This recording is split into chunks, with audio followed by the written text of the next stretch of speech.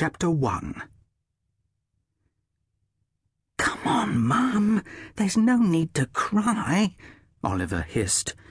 He gazed around the school playing field, hoping that no one else could see the way his mum's eyes were glistening.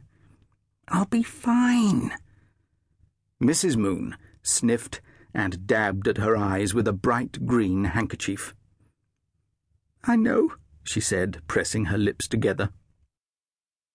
"But," she shook her head, "I'm going to miss you, that's all." "Me, Miss Ollie," added the witch baby, Oliver's sister.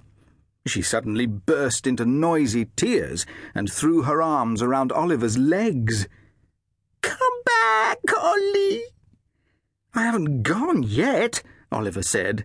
He tried to step out of his sister's clutches, but she clung on even tighter. "And I'm only going for one night," he reminded them. Oliver sighed.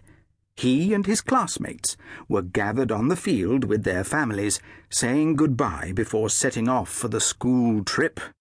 But nobody seemed to be making half as much fuss as his mum and sister. Mrs. Moon blew her nose loudly. Yes, I know," she said. "I'm sure you'll have a great time.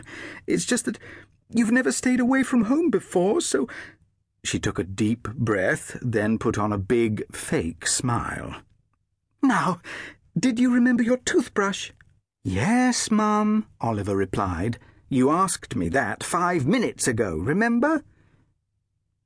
"Come on, everyone," shouted Mr. Goosepimple, Oliver's teacher just then.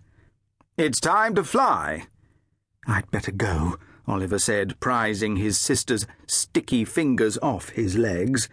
"I'll see you tomorrow, okay?" "Have you got your packed lunch?" Mrs. Moon went on. "Yes, Mum. Look, I've really got to go now, so— And your pyjamas?" "Yes, Mum. And a clean pair of pants?" Oliver gritted his teeth. He was starting to lose his patience. "Yes, I've got a clean pair of pants," he replied, rather louder than he meant to. Someone nearby sniggered.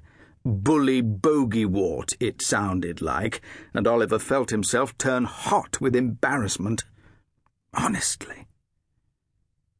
"Oliver," Mr. Goosepimple called, "when you're ready."